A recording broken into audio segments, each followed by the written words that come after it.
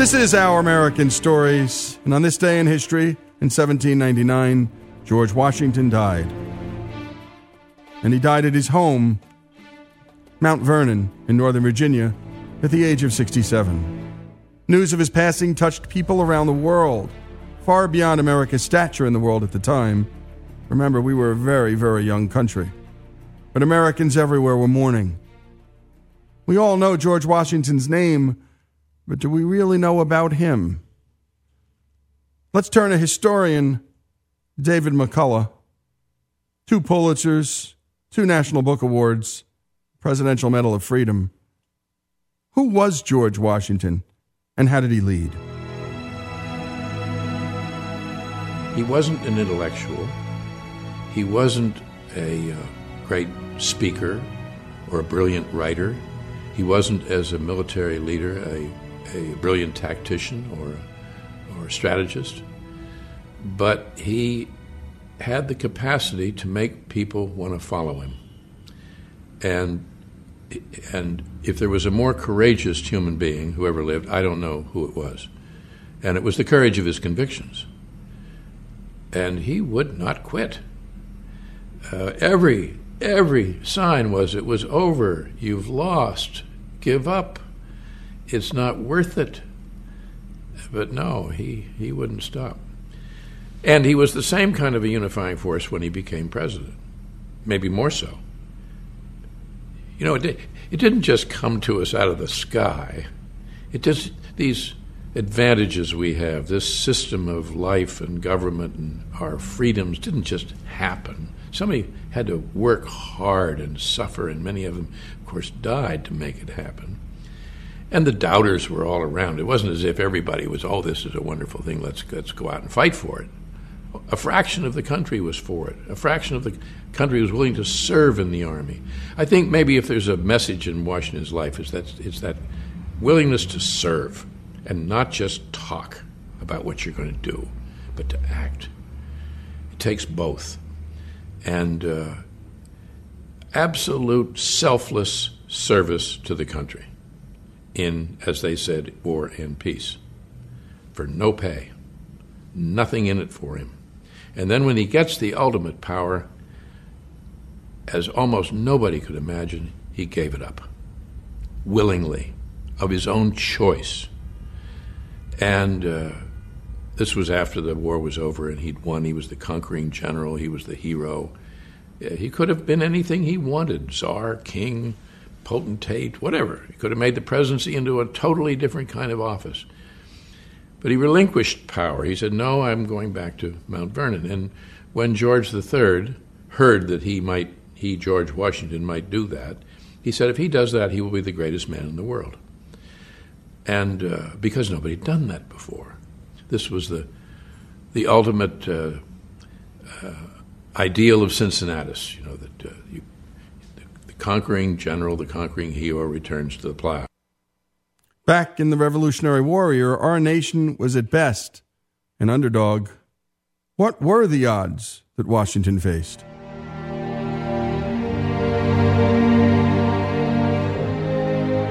Well, when the British arrived in the lower bay of New York Harbor, and when they came up into the bay with a force of ships, it was the largest single armada ever seen in the 18th century. Largest armada ever sent forth to suppress another people in another part of the world in all of history up until then. There had never been anything like it, and they landed 32,000 troops on Staten Island, which was more than the entire population of the largest city in the colonies, which was Philadelphia. And when they came ashore at Long Island, they defeated our army. The largest battle of the Revolutionary War was fought on Long Island, and it was a disaster. And the retreat that followed was brilliant. They escaped at night from Long Island, from Brooklyn Heights, which was sort of the Dunkirk of the Revolution. A masterful demonstration of leadership on Washington's part, because an orderly retreat, even for an experienced army, is the most difficult maneuver to make.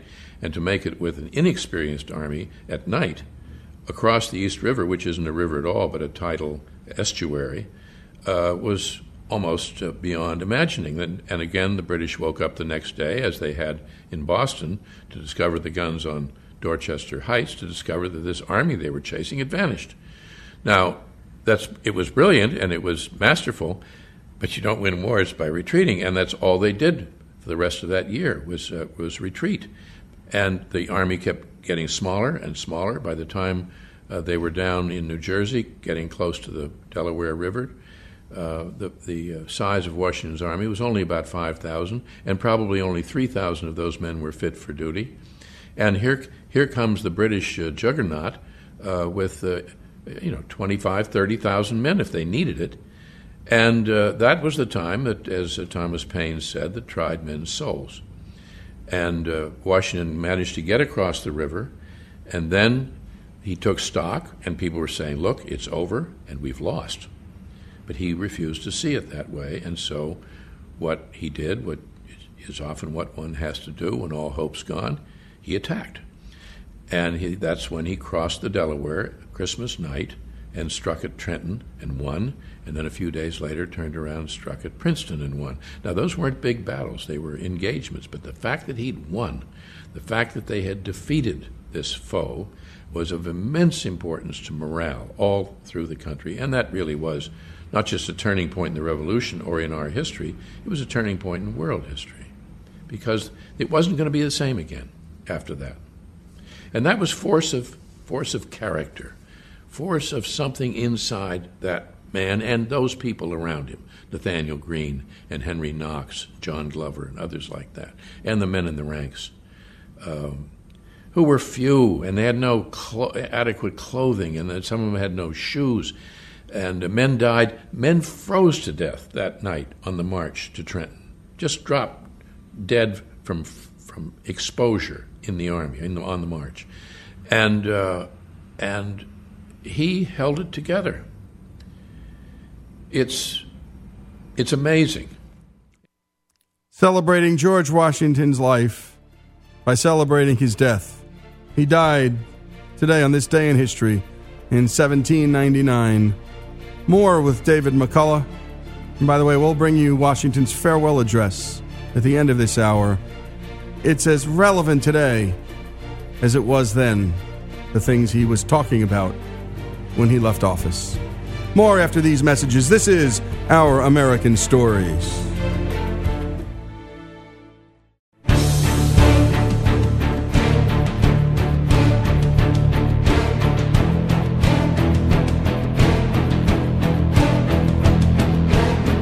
This is Our American Stories. We continue with the life of George Washington. He died on this day in history in 1799.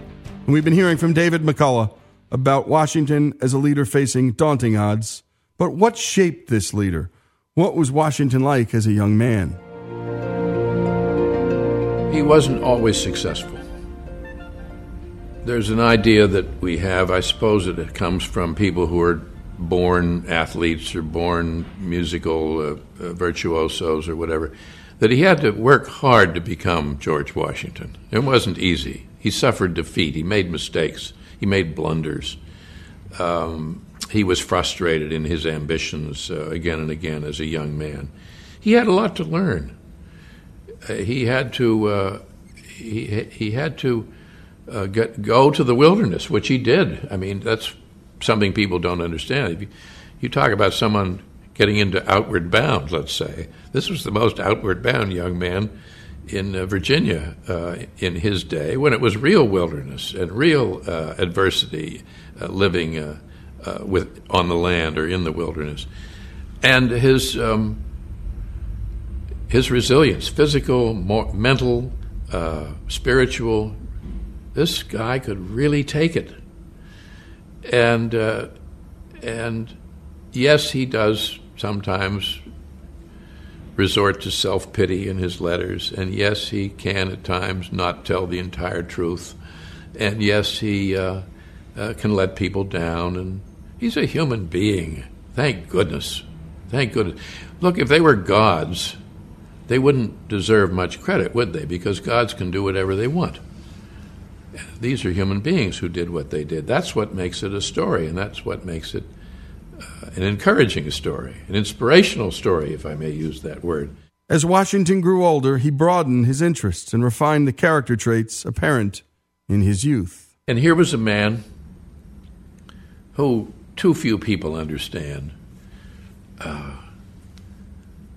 Loved interior decoration, loved architecture, loved landscape design, was an avid agriculturalist, as they called it then, who was fastidious about his clothing, his appearance. He had all kinds of human traits that are extremely interesting and revealing.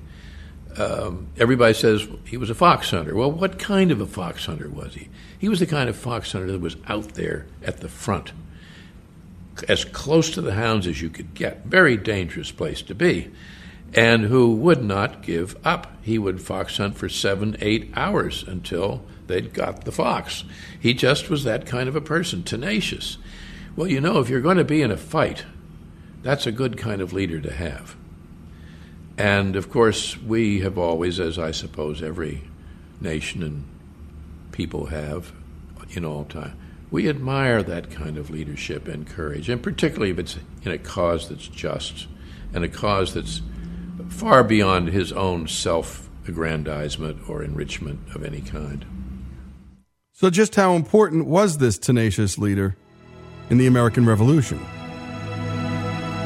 Well, he was the leader.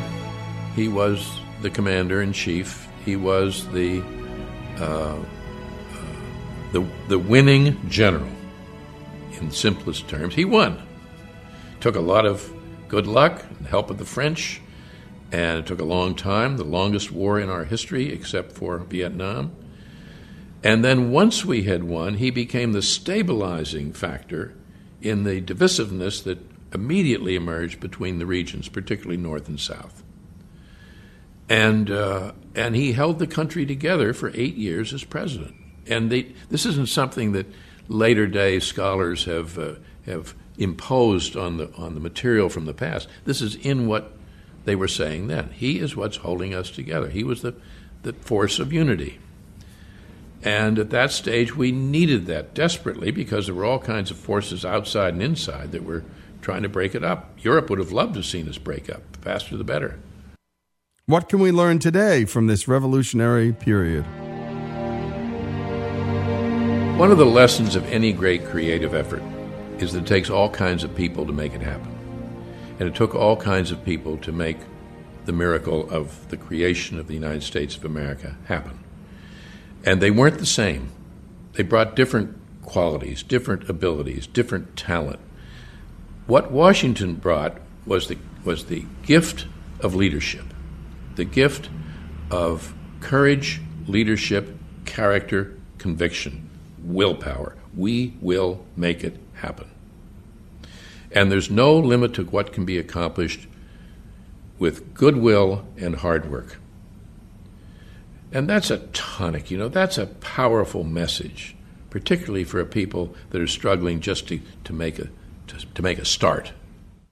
Does all this mean George Washington is our greatest president?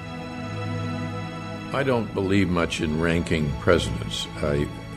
Are you ranking them as a human being? Are you ranking them as a politician? Are you ranking them in view of what they accomplished? There's so many criteria, so many measurements. But Washington was our greatest president. He was the one at the start. He held it together, and he set the example. He was the defining model of what the president should be and do. We could not have been more fortunate. I mean, you talk about good luck. Good heavens. What he could have been, what he could have done that would have been so detrimental, so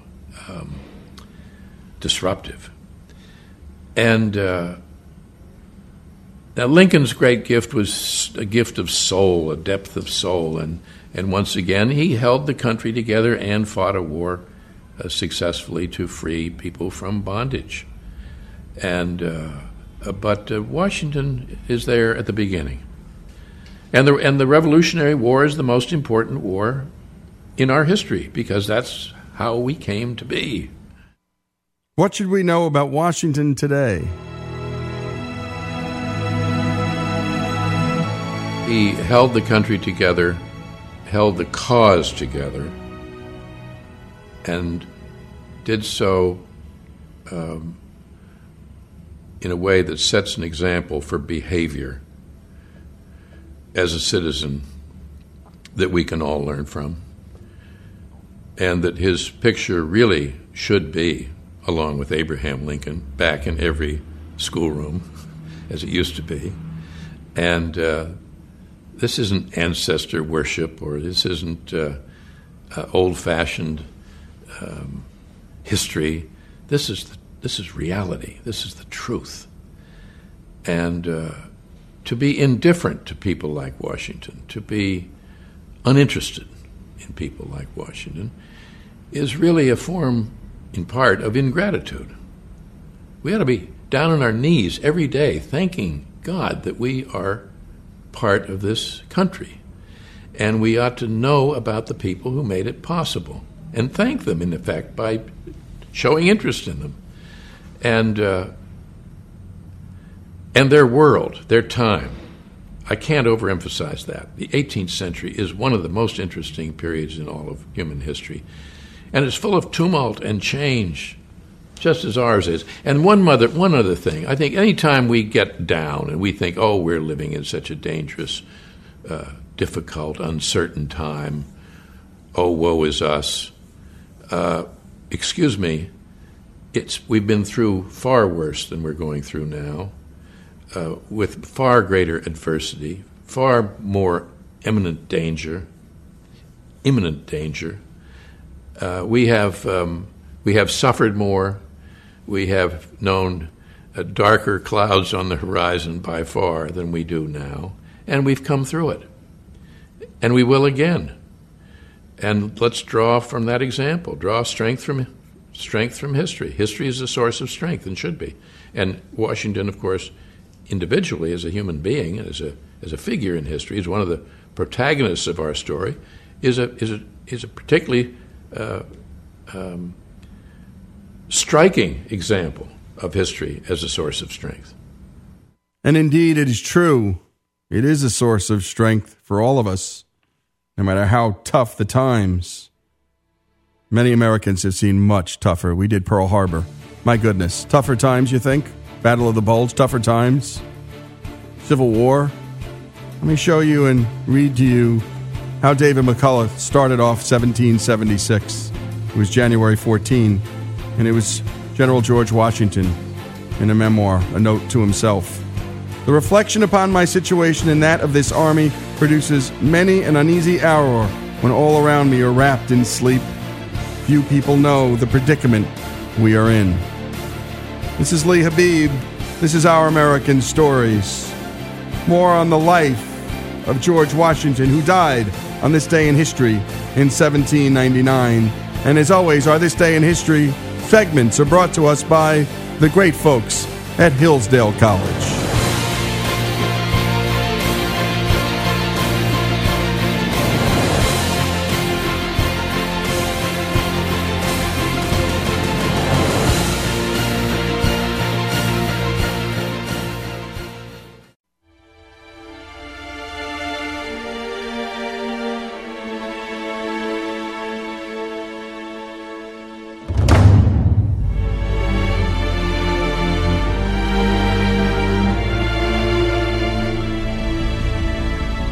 This is Our American Stories.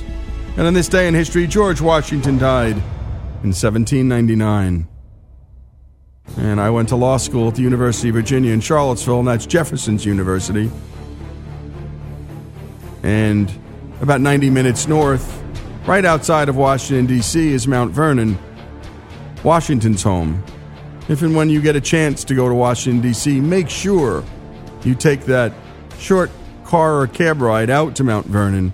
It's spectacular. And take a bike ride. It's amazing. It's beautiful, right along the Potomac. So much of it preserved the way it would have been when Washington was alive. And in 2013, David McCullough gave the keynote address at the opening of the Fred W. Smith National Library for the study of George Washington at Mount Vernon. This extraordinary library is a project of the Mount Vernon Ladies Association, and Gayhart Gaines chaired the fundraising campaign for that library. In 2010, they set the ambitious goal of raising $100 million. And in about 3 years, they raised $106, and not a penny from the government, all private donations. And it was simple. The Mount Vernon Ladies Association had, for all those years, done a magnificent job preserving the grounds. But the question became, what about the ideas? What about the story? And what about creating a place where scholars and researchers could come? And so they did it. And it's a 45,000 square foot facility chock full of Washington's books, manuscripts, 1,500 books from the 18th century, and thousands of records from the 19th. And so in this speech, here is McCullough, the best American historian. There's no one like him. He's a national treasure. And in this speech, marking the opening of the library, McCullough framed the study of history in brilliant and simple terms. History is about people. It's not about dates and quotations and provisos and so forth. It's about people. History is human. When, in the course of human events, the operative word there is human. And if you begin to see those who preceded us as human beings, who did not know how everything was going to turn out or how anything was going to turn out, because for them as for us, there was no such thing as the foreseeable future. Never was, never will be. They did not know they were going to win the Revolutionary War. By all logical, realistic observation, there was almost no chance we could win the Revolutionary War. We had no Navy. We had no Army to speak of, all amateurs in effect. And we had no money. And we were up against the most powerful nation on earth, who were our people. And yet, we brought it off. A miracle. Call it the hand of God, call it fate, call it luck. A miracle. As was the man who led that turning point in history. McCullough reminds us that on paper, Washington wasn't even close to perfect, or even that impressive at first. So what made this man great? Imagine only a 6th grade education, relatively little experience in war, and his first great moment was a flop, a failure.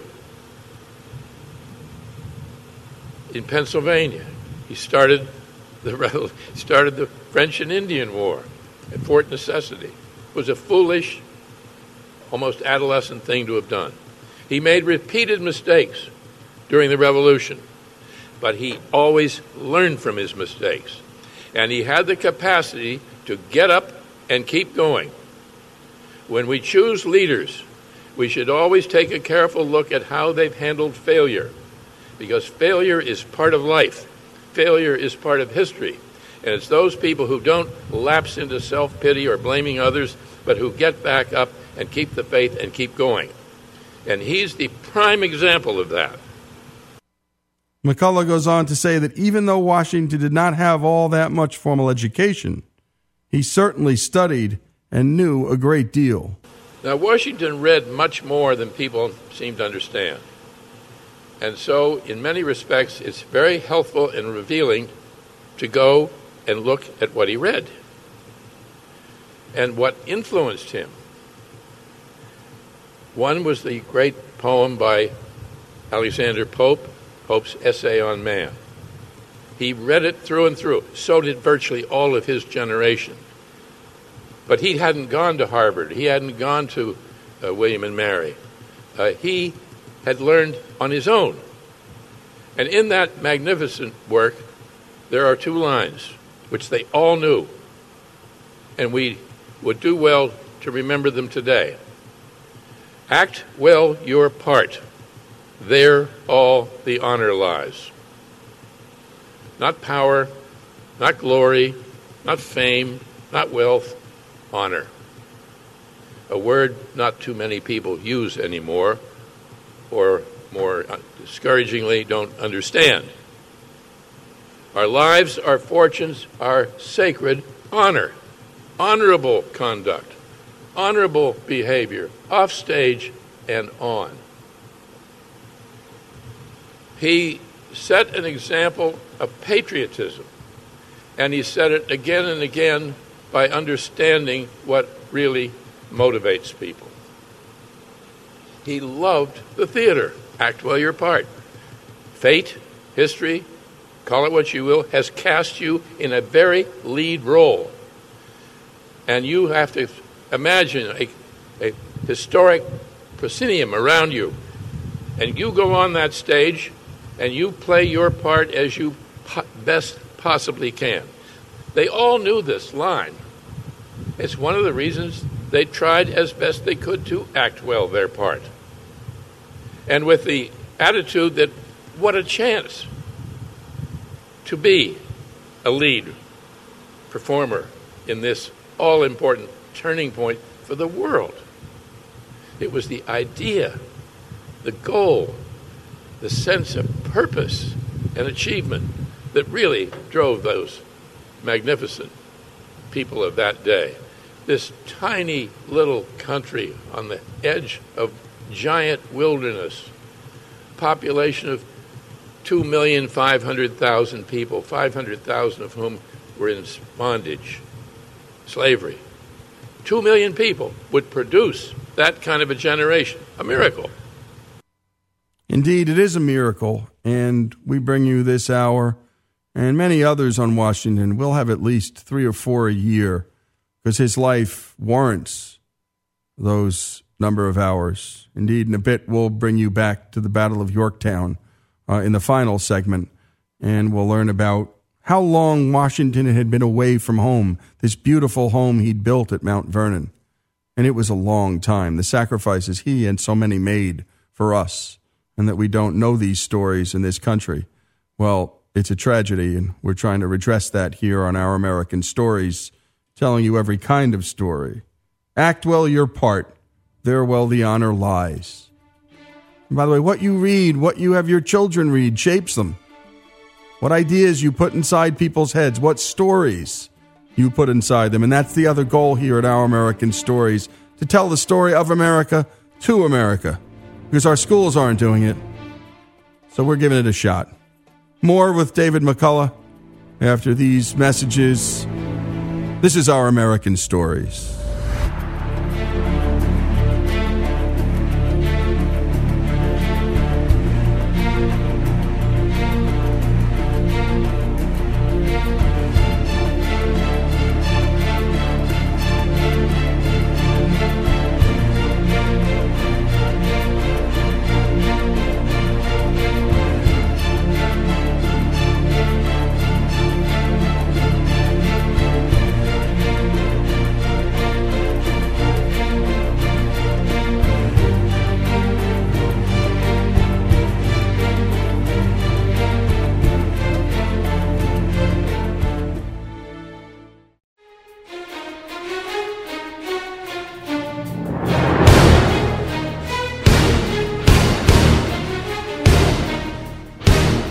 This is Our American Stories, and it's our final segment in our celebration of the life and death of George Washington.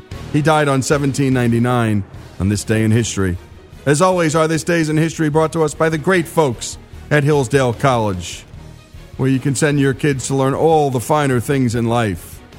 And if you can't get to Hillsdale, Hillsdale can get to you with their terrific online courses. And my goodness, their Constitution 101 class is better than anything I ever took at the University of Virginia School of Law.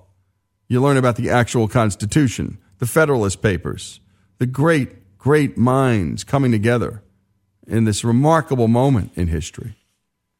And the 18th century, David McCullough is right. by accident, by divine intervention, or maybe both, or all of the above. A miracle happened in America at this time. Back to Mount Vernon and this speech in 2013 for the opening of the Fred W. Smith National Library for the study of George Washington. And again, get to Mount Vernon if you go to D.C. If your school's going, if the family's going, don't leave it out. I mean, go to the Air and Space Museum. It's wonderful. But there is no Air and Space Museum without George Washington. Always know your people's story. You're lost without knowing your own story. So McCullough focused on one moment in Washington's life as a living embodiment of the man's leadership. We often hear of Washington as a soldier or as a politician, but McCullough wants us to see him as something more. And one of the points I want to make, if at all possible, in tribute to George Washington today, is that yes, he was a man of action, if ever there was. And yes, actions speak louder than words, but not always. Not always. Words can change history. Words can change the outlook of a generation. It's happened again and again. And words can be what motivate the action. One of the most dramatic and telling and crucial scenes in our history, because it took place in the Revolutionary War, during the Revolutionary War, on December 31st, 1776, the day that all the recruitment of the Continental Army, all they'd signed up for, expired. Every single one of Washington's troops, as of the next day, January 1st, 1877, was free to go home. And Washington called them out in formation at Trenton on December 31st, and he told them the following. He offered a bounty of $10 for all who would stay another 6 months after their enlistments expired. A considerable sum, by the way, at that time. And he had done it without any authorization from Congress. And as he wrote in a letter afterward to the Congress, I thought it no time to stand on trifles. The soldiers were all lined up, and he approached them on his magnificent horse. A commander rides a magnificent horse. And he addressed them, and he said, in the most affectionate manner, that they would get $10. And those willing to stay were told to step forward. The drums rolled. Imagine this scene. The drums rolled. Minutes passed, and not one man stepped forward. Not one. That was a great defeat, as any suffered in battle. So what did George Washington do next? He turns on the horse, rides off a little bit, collects himself, turns the horse about, and approaches them again. If that didn't work, I'll try something else. He said the following: My brave fellows, you have done all I asked you to do, and more than could be reasonably expected. But your country is at stake, your wives, your houses, and all that you hold dear. You have worn yourselves out with fatigues and hardships, but we know not how to spare you.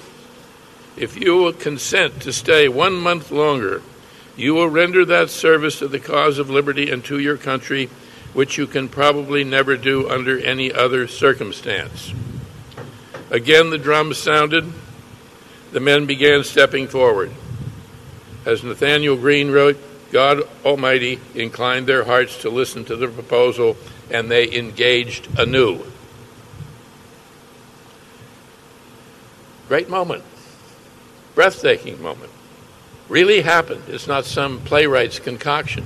However, there was a playwright in the background, William Shakespeare, whom Washington also read. You'll remember Henry V. This story shall the good man teach his son. We few, we happy few, we band of brothers, England, gentlemen in England now abed shall think themselves accursed they were not here. You are lucky to be here. You are lucky to be able to help your country. And he says, you will render a service to the cause of liberty and to your country, which you can probably never do under any other circumstance. Same idea. Now, I can't prove, no one can prove that he drew it from that, but surely that's what it is. Surely it is. And again, it was an appeal to honor, not an appeal to the material. The $10 didn't do it. And it never does. Not the big stuff. That's never what rallies a people. Money. Again, act well your part. There well the honor lives. And words matter. And McCullough proves that. And so I wanted to share just a couple of things from Washington's farewell address to the country, because it's just pretty remarkable. In looking forward to the moment which is intended to terminate the career of my public life, my feelings do not permit me to suspend the deep acknowledgement of that debt of gratitude which I owe to my beloved country for the many honors it has conferred upon me. Still more for the steadfast confidence with which it has supported me, and for the opportunities I have thence enjoyed of manifesting my inviolable attachment by services faithful and persevering, though in usefulness unequal to my zeal. If benefits have resulted to our country from these services, let it always be remembered to your praise as an instructive example in our annals that under circumstances in which the passions agitated in every direction were liable to be misled, amidst appearances sometimes dubious, vicissitudes of fortune often discouraging, in situations in which not infrequently want of success has countenanced the spirit of criticism, the constancy of your support was the essential prop of the efforts and a guarantee of the plans by which they were effected.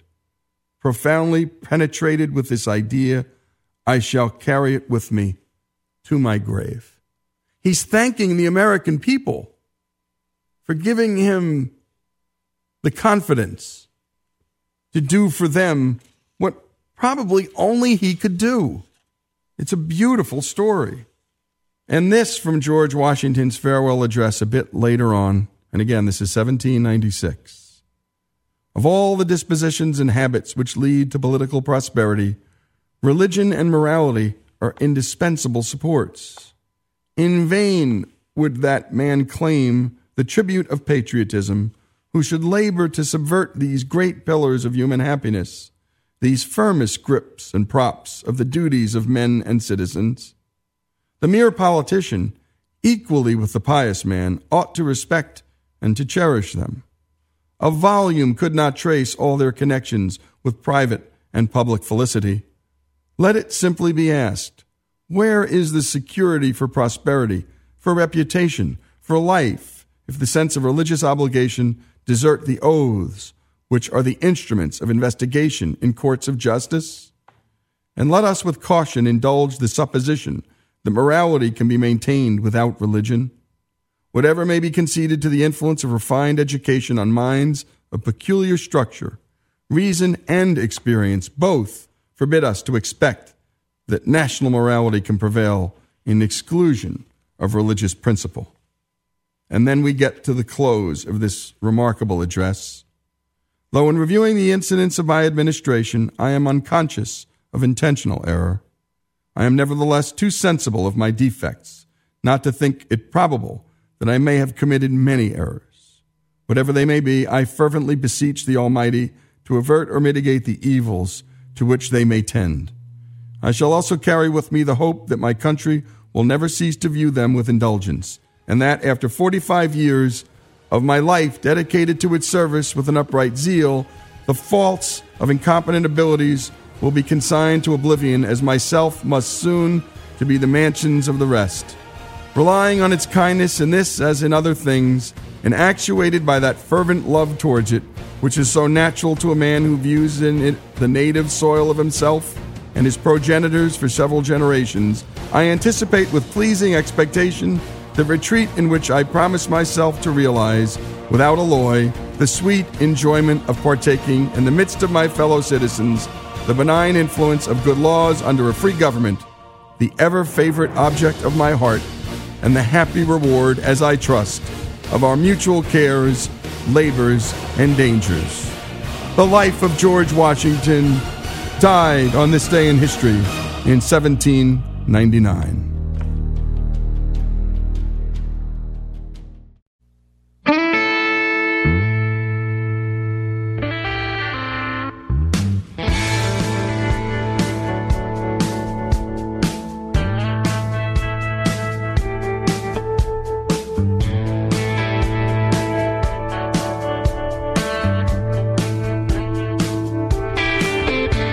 This is Lee Habib, and this is Our American Stories. And it's time for our This Day in History segment, which will be a full hour on the life of Ahmet Ertegun. And I know you're going, who? And why are you going to spend an hour on this guy? I don't know. Because you know him, you just don't know that you know him. And by the way, Hillsdale College is a place unlike any other in this country, a place where you can study history like nowhere else, but also where you'll study the liberal arts and where you will study beautiful things. And the life of Ahmet Ertegun was, if anything else, beautiful. And one of the great music men in American history. When you find out what artists he signed and developed, what record labels he drove, you're not going to believe one guy did all this. And you're going to feel like, well, what the heck am I doing with my life? Ahmet was born in Istanbul in 1923. His father was Ataturk's legal advisor, and Ataturk was Turkey's first president. So young Ahmet was in pretty heady territory in Turkey. His father was a practicing Muslim who helped to build a secular Turkey and became its ambassador to the United States. This is an irresistible story about what can happen when an American transplant arrives here in this country with a dream.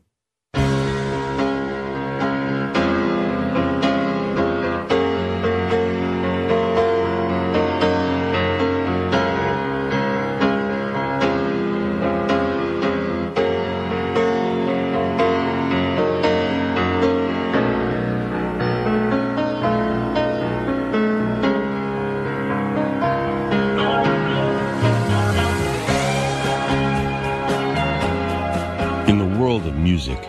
There are, of course, people besides musicians, and they can have as much influence as anyone who sings or plays an instrument. In this country and in our time, there's a hugely influential man whose name you are probably not familiar with, but whose work you know very well. So I'll tell you a story. That is the way Atlantic Records founder, Ahmet Ertegun, almost always began his conversations. We begin our story looking back at the last half-century and the Atlantic sound which sprang from the small independent record label Ahmet Ertegun co-founded in 1947, single-handedly influencing the future direction of contemporary music. Born in Istanbul, Turkey, Ahmet's father became the Turkish ambassador to the United States when Ahmet was just 12. His older brother, Nesre, introduced Ahmet to jazz and black music when he was only 7. So the move to America was a dream come true. Here's Ahmet. I had never been so happy in my life because I was going to the land of cowboys and Indians, gangsters, beautiful showgirls. I'd seen 42nd Street as a movie, was a fabulous thing with these great girls dancing and everything. And, of course, the greatest thing, the land of jazz. Immediately upon arrival, Ahmet went looking for the jazz, for the America he and his brother had imagined. Here's Ahmet recalling the story of his search for Harlem jazz while only in the 7th grade. When I came to New York, I stayed with the Consul General of Turkey. And I heard that they'd seen a particular movie. And I said, I want to see that movie. And they said, well, we've seen that movie, but we'll drop you there. We'll go see another movie that's up the street, and then we'll pick you up after the movie's over. I said, great. So they took me to this movie house. 5 minutes later, I hailed the first cab. I said, take me to Harlem. The cab driver says, where to in Harlem? I said, I didn't know where to because I thought Harlem was a place where you just go there and everybody is having fun in the streets. I said, no, you got to know. I said, well, I want to go, someplace where there's some real good music and everything, So it took me to a place called the Plantation Club. The band was Hot Lips Page, and he was amazed that I knew some of his songs and so forth. And he said, it's terrific. He said, what college do you go to? I was in 7th grade, So I said, I'm going to Harvard, I said, oh, okay. So he said, well, go sit over there. Says, I'll send one of the girls to sit with you. So this beautiful chorus girl goes, we ordered some wine and so on. I mean, they did the whole show. Wait a minute. What about the guys who were supposed to pick him up at the movie? I'd forgotten about that. The show was fabulous. Beautiful girls and dancing with her. And the band was fabulous. And, play jazz. And then we stayed for the second show. And then the second show's over, and this girl takes me to a rent party. And James P. Johnson is playing the piano. They got all kinds of food going back and forth. And I'm drinking scotch and sodas, And I had met Sidney Bechet through my brother. He was there. And he said, what are you doing here? I said, well, he says, what are you drinking? I said, scotch and soda. He said, you're too young to drink. She grabs it out of my hand. He says, here, smoke this. So around 6:30, this girl said, what do you want to do? I said, I better go home. She says, don't you want to hang out? I said, no. So, boom, I grab a taxi, and apparently the whole New York police force is looking for me. I mean, they've called my father. My mother goes out of her mind. I've disappeared. They take me with guards on the train with me. I go back. That's the only time in my life my father saw me. He gave me a slap across the face. It's the only time he ever hit me because he was so angry. Well, but it was impossible to explain to my parents or to anybody that I love jazz. So, it was all for the love of jazz. I wasn't, but I had to get there. Coming up after the break, we'll find out where that passion for American jazz carried this 14-year-old Turkish transplant. When we come back.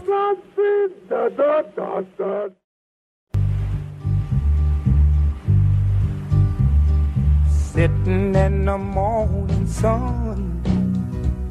This is Lee Habib. Welcome back. We learned in the last segment about Ahmet Ertegun's family and the story highlighting his love for jazz at a young age.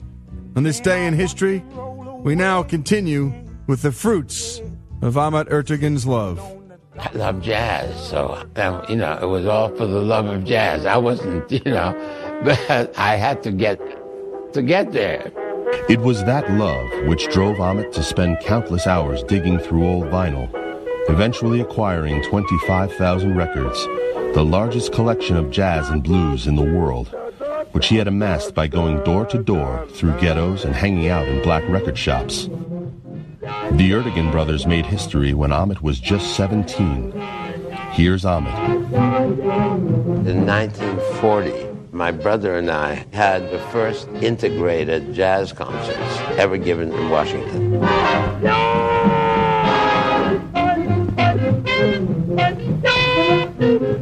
we broke the color line in the sense that we had mixed bands and mixed audience. These concerts featured people like Ella Fitzgerald and Duke Ellington. The police would often be called to the embassy and would be dumbfounded to see blacks dining with whites. This wasn't the only time Ahmet had run-ins with the police. In Annapolis, I was going to college. I was 17 years old, and I went to hear a band in a black club in Annapolis, and they arrested me when I came out. I asked the judge, what law did I break? He said, you broke the Jim Crow law. I said, is that written down anywhere? He said, no, but everybody understands that. He looked at my name and said, I guess you're a foreigner, that you don't understand what our laws are. I said, I don't consider that a law because it's not written anywhere. Then, in 1947, Ahmet opened Atlantic with Herb Abramson. Here's Ahmet. I was intent on starting a label, so I talked my dentist at the time. I talked him into mortgaging his house and investing $10,000. Ahmet recruited Tom Dowd, a young genius engineer and nuclear physicist who turned his skills producing atomic bombs for the Manhattan Project to engineering records. Ahmet chose staff for Atlantic the same way he chose artists. He listened, he trusted his gut, and he showed unerring good judgment. Pushing back the desks at night, Ahmet would record in a tiny one-bedroom broken-down Manhattan apartment with a creaking floor and a sloping ceiling. Here's Billboard music critic turned Atlantic team member, Jerry Wexler. That's where I got some back trouble that lasted me for several decades. And after the session broke down, the desks would move back, and it became an office again. From the start, Ahmet had a vision of what he wanted to put out on Atlantic. Here's the sort of record we need to make, he once said. There's a black man living in the outskirts of Louisiana. He works hard for his money. He has to be tight with $1. One morning, he hears a song on the radio. It's urgent, bluesy, authentic, and irresistible. He can't live without this record. He drops everything, jumps in his pickup, and drives 25 miles to the first record store he finds.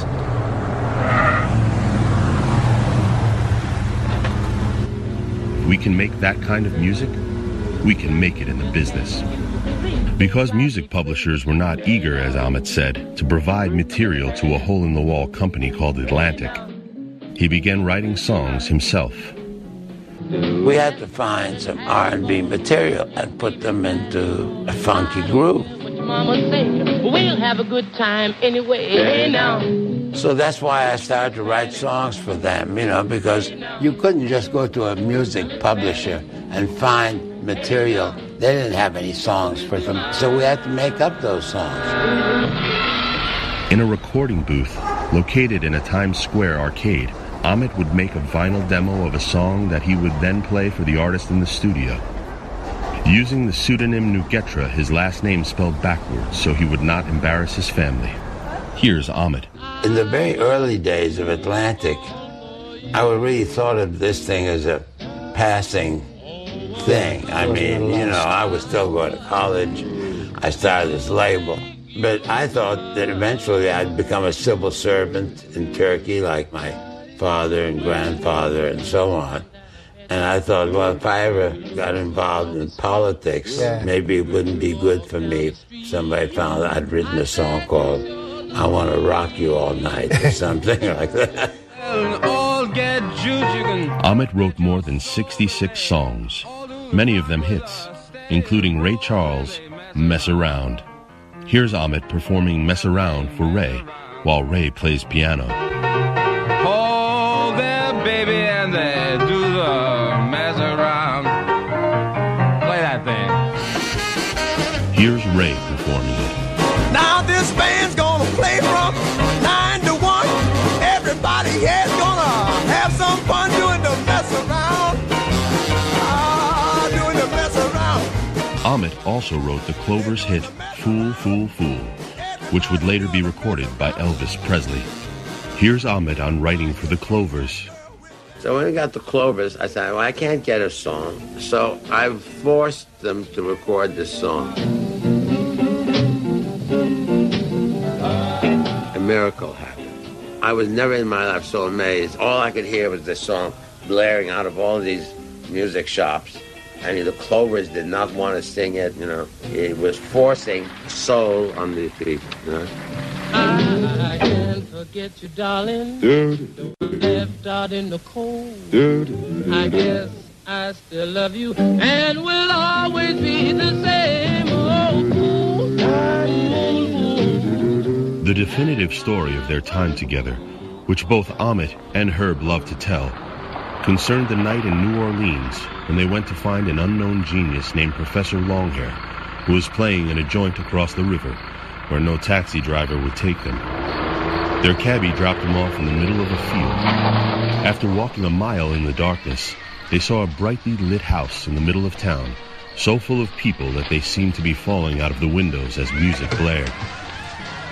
Talking their way past the guy at the door, who assumed they were cops, the pair made their way inside. Out came Professor Longhair, who played a piano with an attached drumhead that he would hit with his right foot. As people danced, Ahmet and Herb could barely contain themselves. An utterly primitive, completely original artist was making a kind of music they had never heard before. Rushing up to Longhair after his set was over, they told him just how much they wanted to sign him to Atlantic. "I'm terribly sorry," said Longhair. "I signed with Mercury last week." In Ahmet's version of the story, the pianist then added, "But I signed with them as Roland Bird. With you, I can be Professor Longhair." In 1956, Atlantic had their greatest signing to date, the raw and unequaled talent of Ray Charles. Here's Ahmet. I was in front of the building where our office was. I ran to Dave Brubeck, and he said, "What's happening? What's new?" I said, "You want to hear something new?" It was like 6 o'clock at night or 7. Nobody was in the office. So I went up, unlocked the door, took him in my office, and I played him some Ray Charles, piano doodlings and so forth,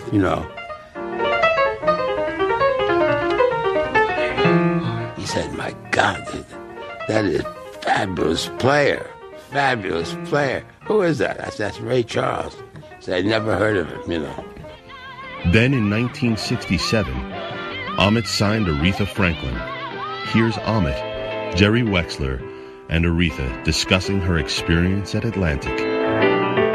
Jerry Wexler called me up and told me we had a good chance to sign up Aretha Franklin. I said, "Aretha Franklin? Now, you didn't have huge hits at Columbia. No. But you had a wonderful career there. I did. You made some great records there. Thank you. Great records are not always great hits, but there were great records. At Columbia, at the time, Goddard Lieberson was the president, and to me, he was just a name sitting somewhere in a big office. I never even met him, I don't think. Yes. But when I got to Atlantic, you and Jerry would come down to the studios. You would roll your sleeves up. We would get in there and laugh. I just remember we had a romping, stomping good We had time. a great time. Here's Jerry italicizing Aretha's point. I'd like to point out that Atlantic Records is the only major record company for which the owners actually made records, were line producers in the studio making records. During this period, those in charge of Atlantic began to realize that their target audience was no longer rural and black. Rather, it was teenage and white. To put it another way, the blues had a baby, and they called it rock and roll. This is Lee Habib, and when we return to Our American Stories, we'll take a look at the fruits of that baby called rock and roll and what direction it took Ahmet and his company, Atlantic Records.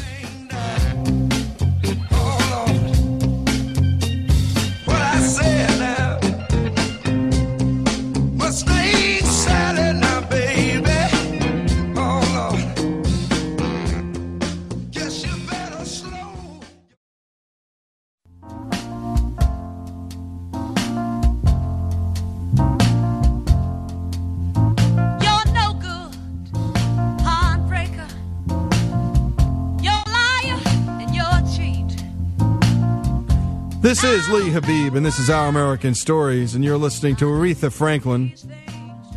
She recorded I Never Loved a Man the Way I Love You with the Swampers in Muscle Shoals. And we're talking about the life of Ahmet Ertegun, and he pulled Aretha out of just a terrible, terrible sounding career over at CBS Records. And the movie Muscle Shoals, the documentary, has just a remarkable scene where you see Aretha recording with this ragtag bunch of country boys and farm boys, and this is what came out. I love you.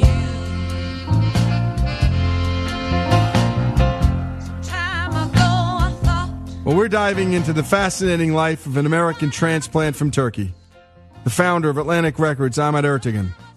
We pick up with Ahmet's new direction for the company. He's getting ready to redirect their hiring in terms of genre, from Ray Charles and Aretha Franklin to rock and roll.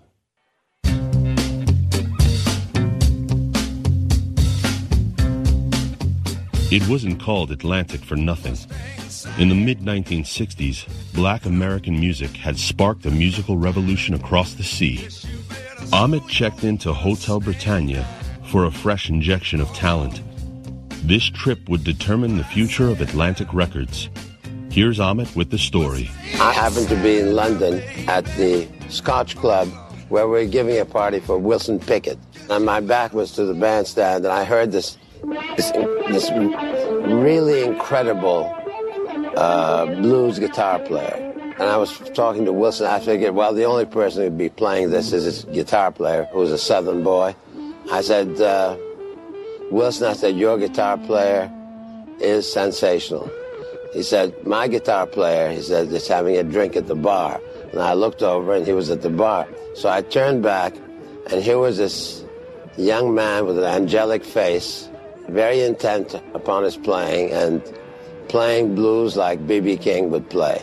And I thought, my God, I have never in my life heard anything like this. Eric Clapton, the lead vocalist of Cream, shared all of Ahmet's interests and aesthetics. They were the first Atlantic group that brought the British wave of blues-oriented rock and roll to America. Once again, Atlantic Records was transformed. Here's Ahmet. Take that thing out of here. I liked very much the fact that here were these young English musicians who had been brought up on the blues, on original American black music. Since Ahmet really knew the blues and was sympathetic to it, he was able to recruit and sign blues artists like Clapton and Led Zeppelin's Jimmy Page. It was that shared love of American music that really got him substantial entry. Led Zeppelin's Robert Plant examines this with Ahmet. When you heard the black music on the radio, it got you. It not only got you, but you went into more depth of study. And it wasn't a study for you, that was fun. It's an obsession for me. That's right. Yeah, I love it so much. So when you heard it, you became part of it. I mean, it became part of you. We all were basing most of our skills on American musicians. In November of 1968, one of the greatest rock and roll bands of all time was signed by Atlantic. Here's Ahmet and Mick Jagger discussing the signing of Led Zeppelin. We never heard the band. We never heard the demo. Had they actually done anything at that time when you signed them? Like they hadn't made a... No, it was like a band on paper. We didn't know the other two members. It was like a band on paper, really. Yeah. I mean, they're all good musicians. And yeah, we know we're going to call them the New Yardbirds. That was the name that we're going to call it. But then they changed it to Led Zeppelin. But I think that was preferable. Yeah. But that's how that happened. The important thing to understand is the kind of deal that Ahmet originally made with Led Zeppelin was no deal that had ever been done like that before. It was totally different because Led Zeppelin had complete control over the artwork, over the sound of the record. Atlantic, by contract, was not even allowed to go into the studio while they were making a record unless they were invited in. They had control over whether Atlantic could put singles out because they didn't see themselves as a singles-oriented band. Here's Zeppelin's Jimmy Page reflecting with Ahmet on their relationship. Good for you for sort of letting us get away with certain things. I'll give you a good example with the fourth album, because by that time we were getting so much bad press over here, and you know, they were saying it's a hype and it's this and it's that, because they didn't understand for one moment what we were doing, and so the reviews were crap. And so by the time it came to the fourth album, we said, right, okay, this is what's going to happen here. We'll put out an album with no name of the band on it, no nothing, and just say, here you are, take it or leave. Well, of course, it was the biggest album we had up to that point. But, you know, it could have just been one of those things that was drawn out. No, the name's got to be on there. No, but in the end, you just went, okay, let's give it a shot. And it was brilliant. You know, thank you for that. It was good.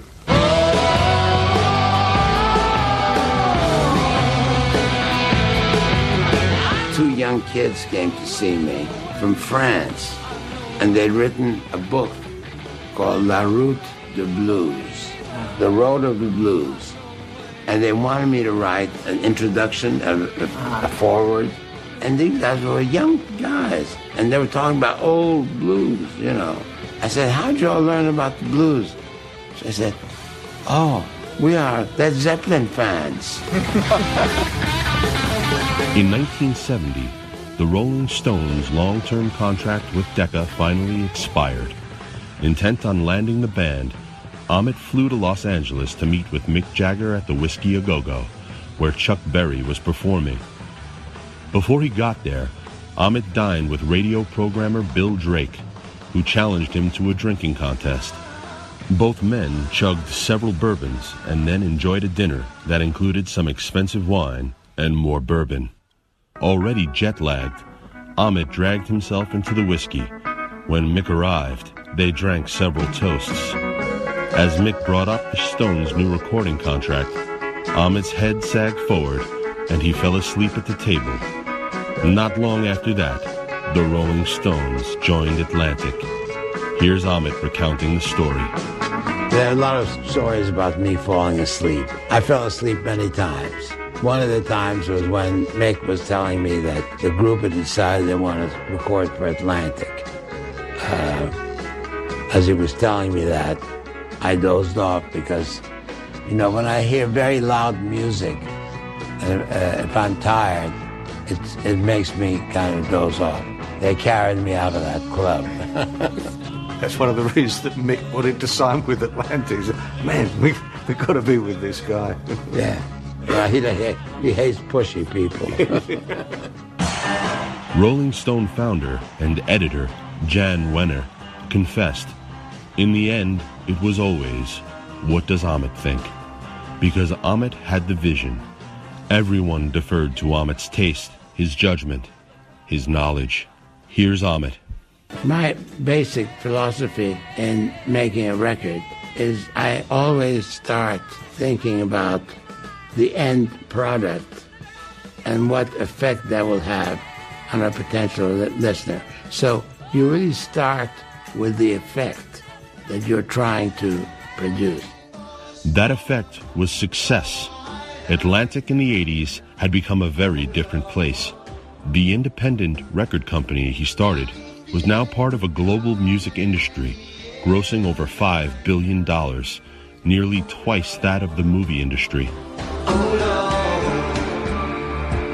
This is Lee Habib, and when we return, we will conclude with Ahmet Ertegun's story as head of Atlantic Records. And this is Our American Stories. And this day in history is brought to you by Hillsdale College, a great place to send your child. If you're interested in the arts, if you're interested in liberal arts, if you're interested in history. And when we come back, again, the rest of the story of Ahmet Ertegun, born this day. We'll be right back.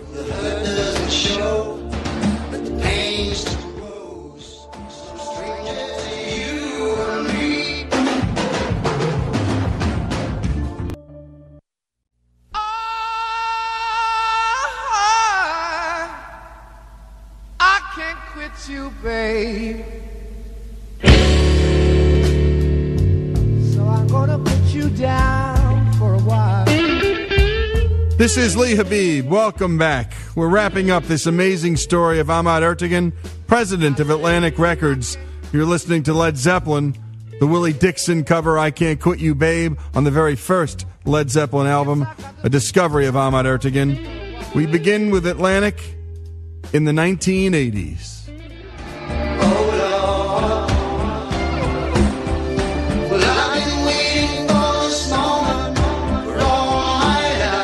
Atlantic in the 80s had become a very different place. The independent record company he started was now part of a global music industry, grossing over $5 billion, nearly twice that of the movie industry. Ahmet, now in his 60s, never lost his ear for talent. Here's Phil Collins and Ahmet. As well as being a friend, you were also this person that I had grown up admiring and eventually got to know and eventually grew to love this person. And you were saying, you must make this record, and anything you can do to help me make it, you will do. And I went away from that meeting just feeling 10 feet tall, because obviously I was brand new.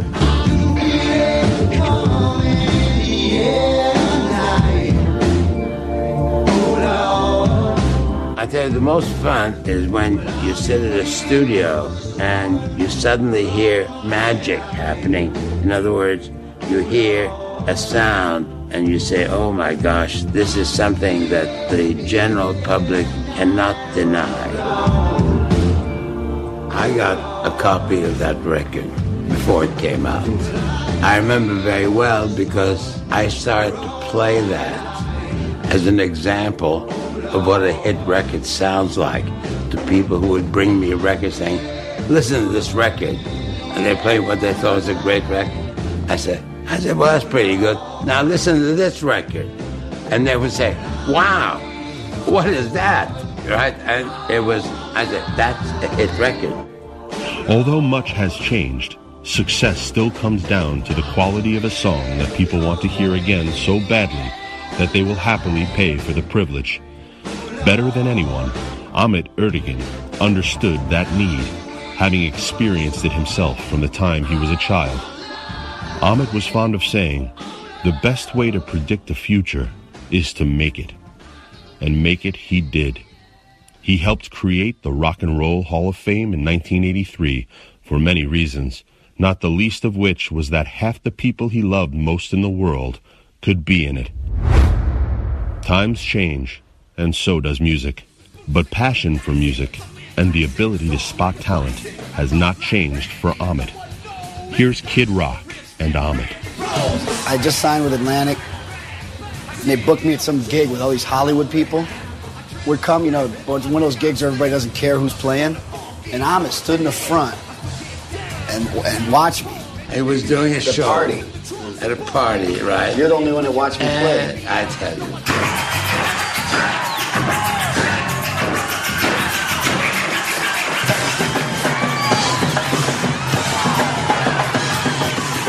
It wasn't a rock and roll show. It was a rock and roll experience. Come on, y'all, and tell me what's my name. And I tell you, the crowd witnessed something that they had never seen before. A little louder. He was doing everything, playing piano, drums, guitar, boom, boom, rapping, singing ballads. I just stood there, my mouth open. I said, well, this man is something else. And he is something else. And when I first met him, I said, you're going to be bigger than Elvis Presley. You are something else. And he was unknown then. I like you too. Thank you.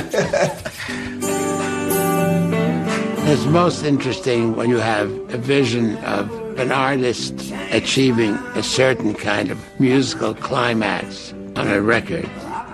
It's a big payoff for people who love being involved in the creation of it. That's been my biggest driving force. He seems like one of the only people that really just loves music. Everybody else wants to, how are we going to market this record and where are we going to put it out and this, that, and the other. He's like, yeah, man, turn it up. That Ahmet died December 14th, 2006, at age 83 from a fall suffered backstage at a Rolling Stones concert. is an ending too perfect for any self-respecting Hollywood screenwriter to have written. But that's the story, as only Ahmet could have told it. Here's Ahmet. The soul of jazz is blues, and the soul of rhythm and blues is blues. So blues is really the fountainhead of all these kinds of music. You know, we make all these artificial distinctions. In my mind, it's really black American music and the white imitation thereof. Georgia, Georgia, the whole day through, Georgia, on my mind. The important thing, I think, is that when my brother and I were young kids and we first came to America, we were great jazz fans. And we loved American music, black American music. At a time when black singers and black musicians were not generally helped by society in America.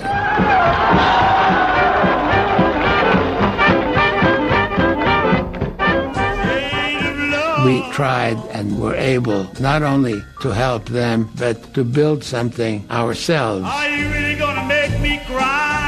A label which devoted a lot of its energy to jazz and blues and rock and roll. That's what I'm talking about. There is a point at which all this music comes together. The blues, the music of the 20s, 30s, and 40s, and 50s. The music that Louis Armstrong heard when he was growing up. And that enabled him to express so much feeling in his music. All of that was part of something that Nesri and I felt and that somehow, against all odds, we were able to make something out of it, and I'm proud of that. But I'm most proud of the artists that helped us do that. The real reason Ahmet will be remembered is because by dedicating his life to music, Ahmet Ertegun gave people all over the world, many of whom still do not know his name, the soundtrack of their lives.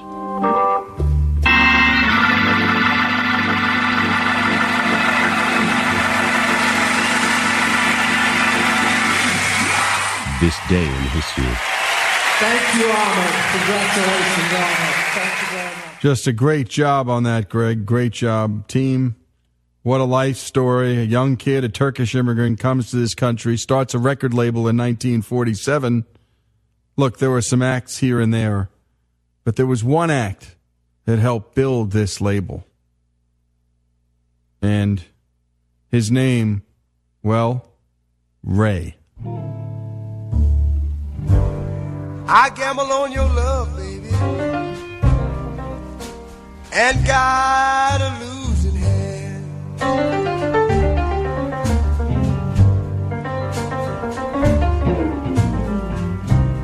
I gamble on your love, baby, yes, and got a losing hand.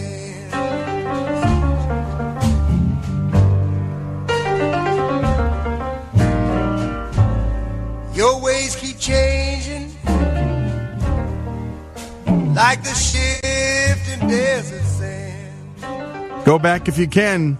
Get the complete Ray Charles A&R sessions. It's 5 discs, and you can't stop listening to just about the most perfect blues music you've ever heard. Raw, simple, and a label was launched. And I think because he signed Ray, this was the allure that dragged in all those British boys. The Stones, Plant, Eric Clapton. Again, a kid from Turkey goes up to Harlem and just starts knocking on doors, visiting clubs, and builds this multi-billion-dollar empire and brings so much joy and life and does so much for black musicians in this country. Let's hear some more from Ray Charles. I thought I'd be your king, baby. Yes, and you could be my queen.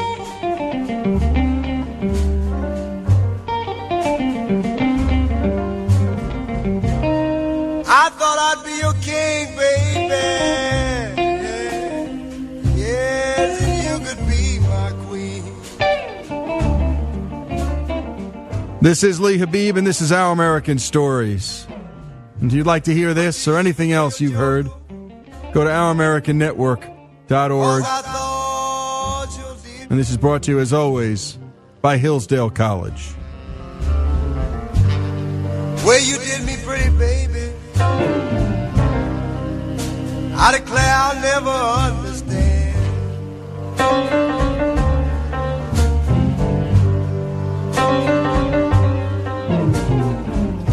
The way you did me pretty, baby, I declare I'll never understand.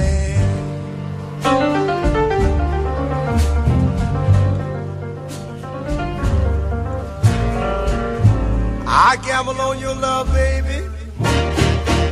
Hey, hey, hey, got a losing hand.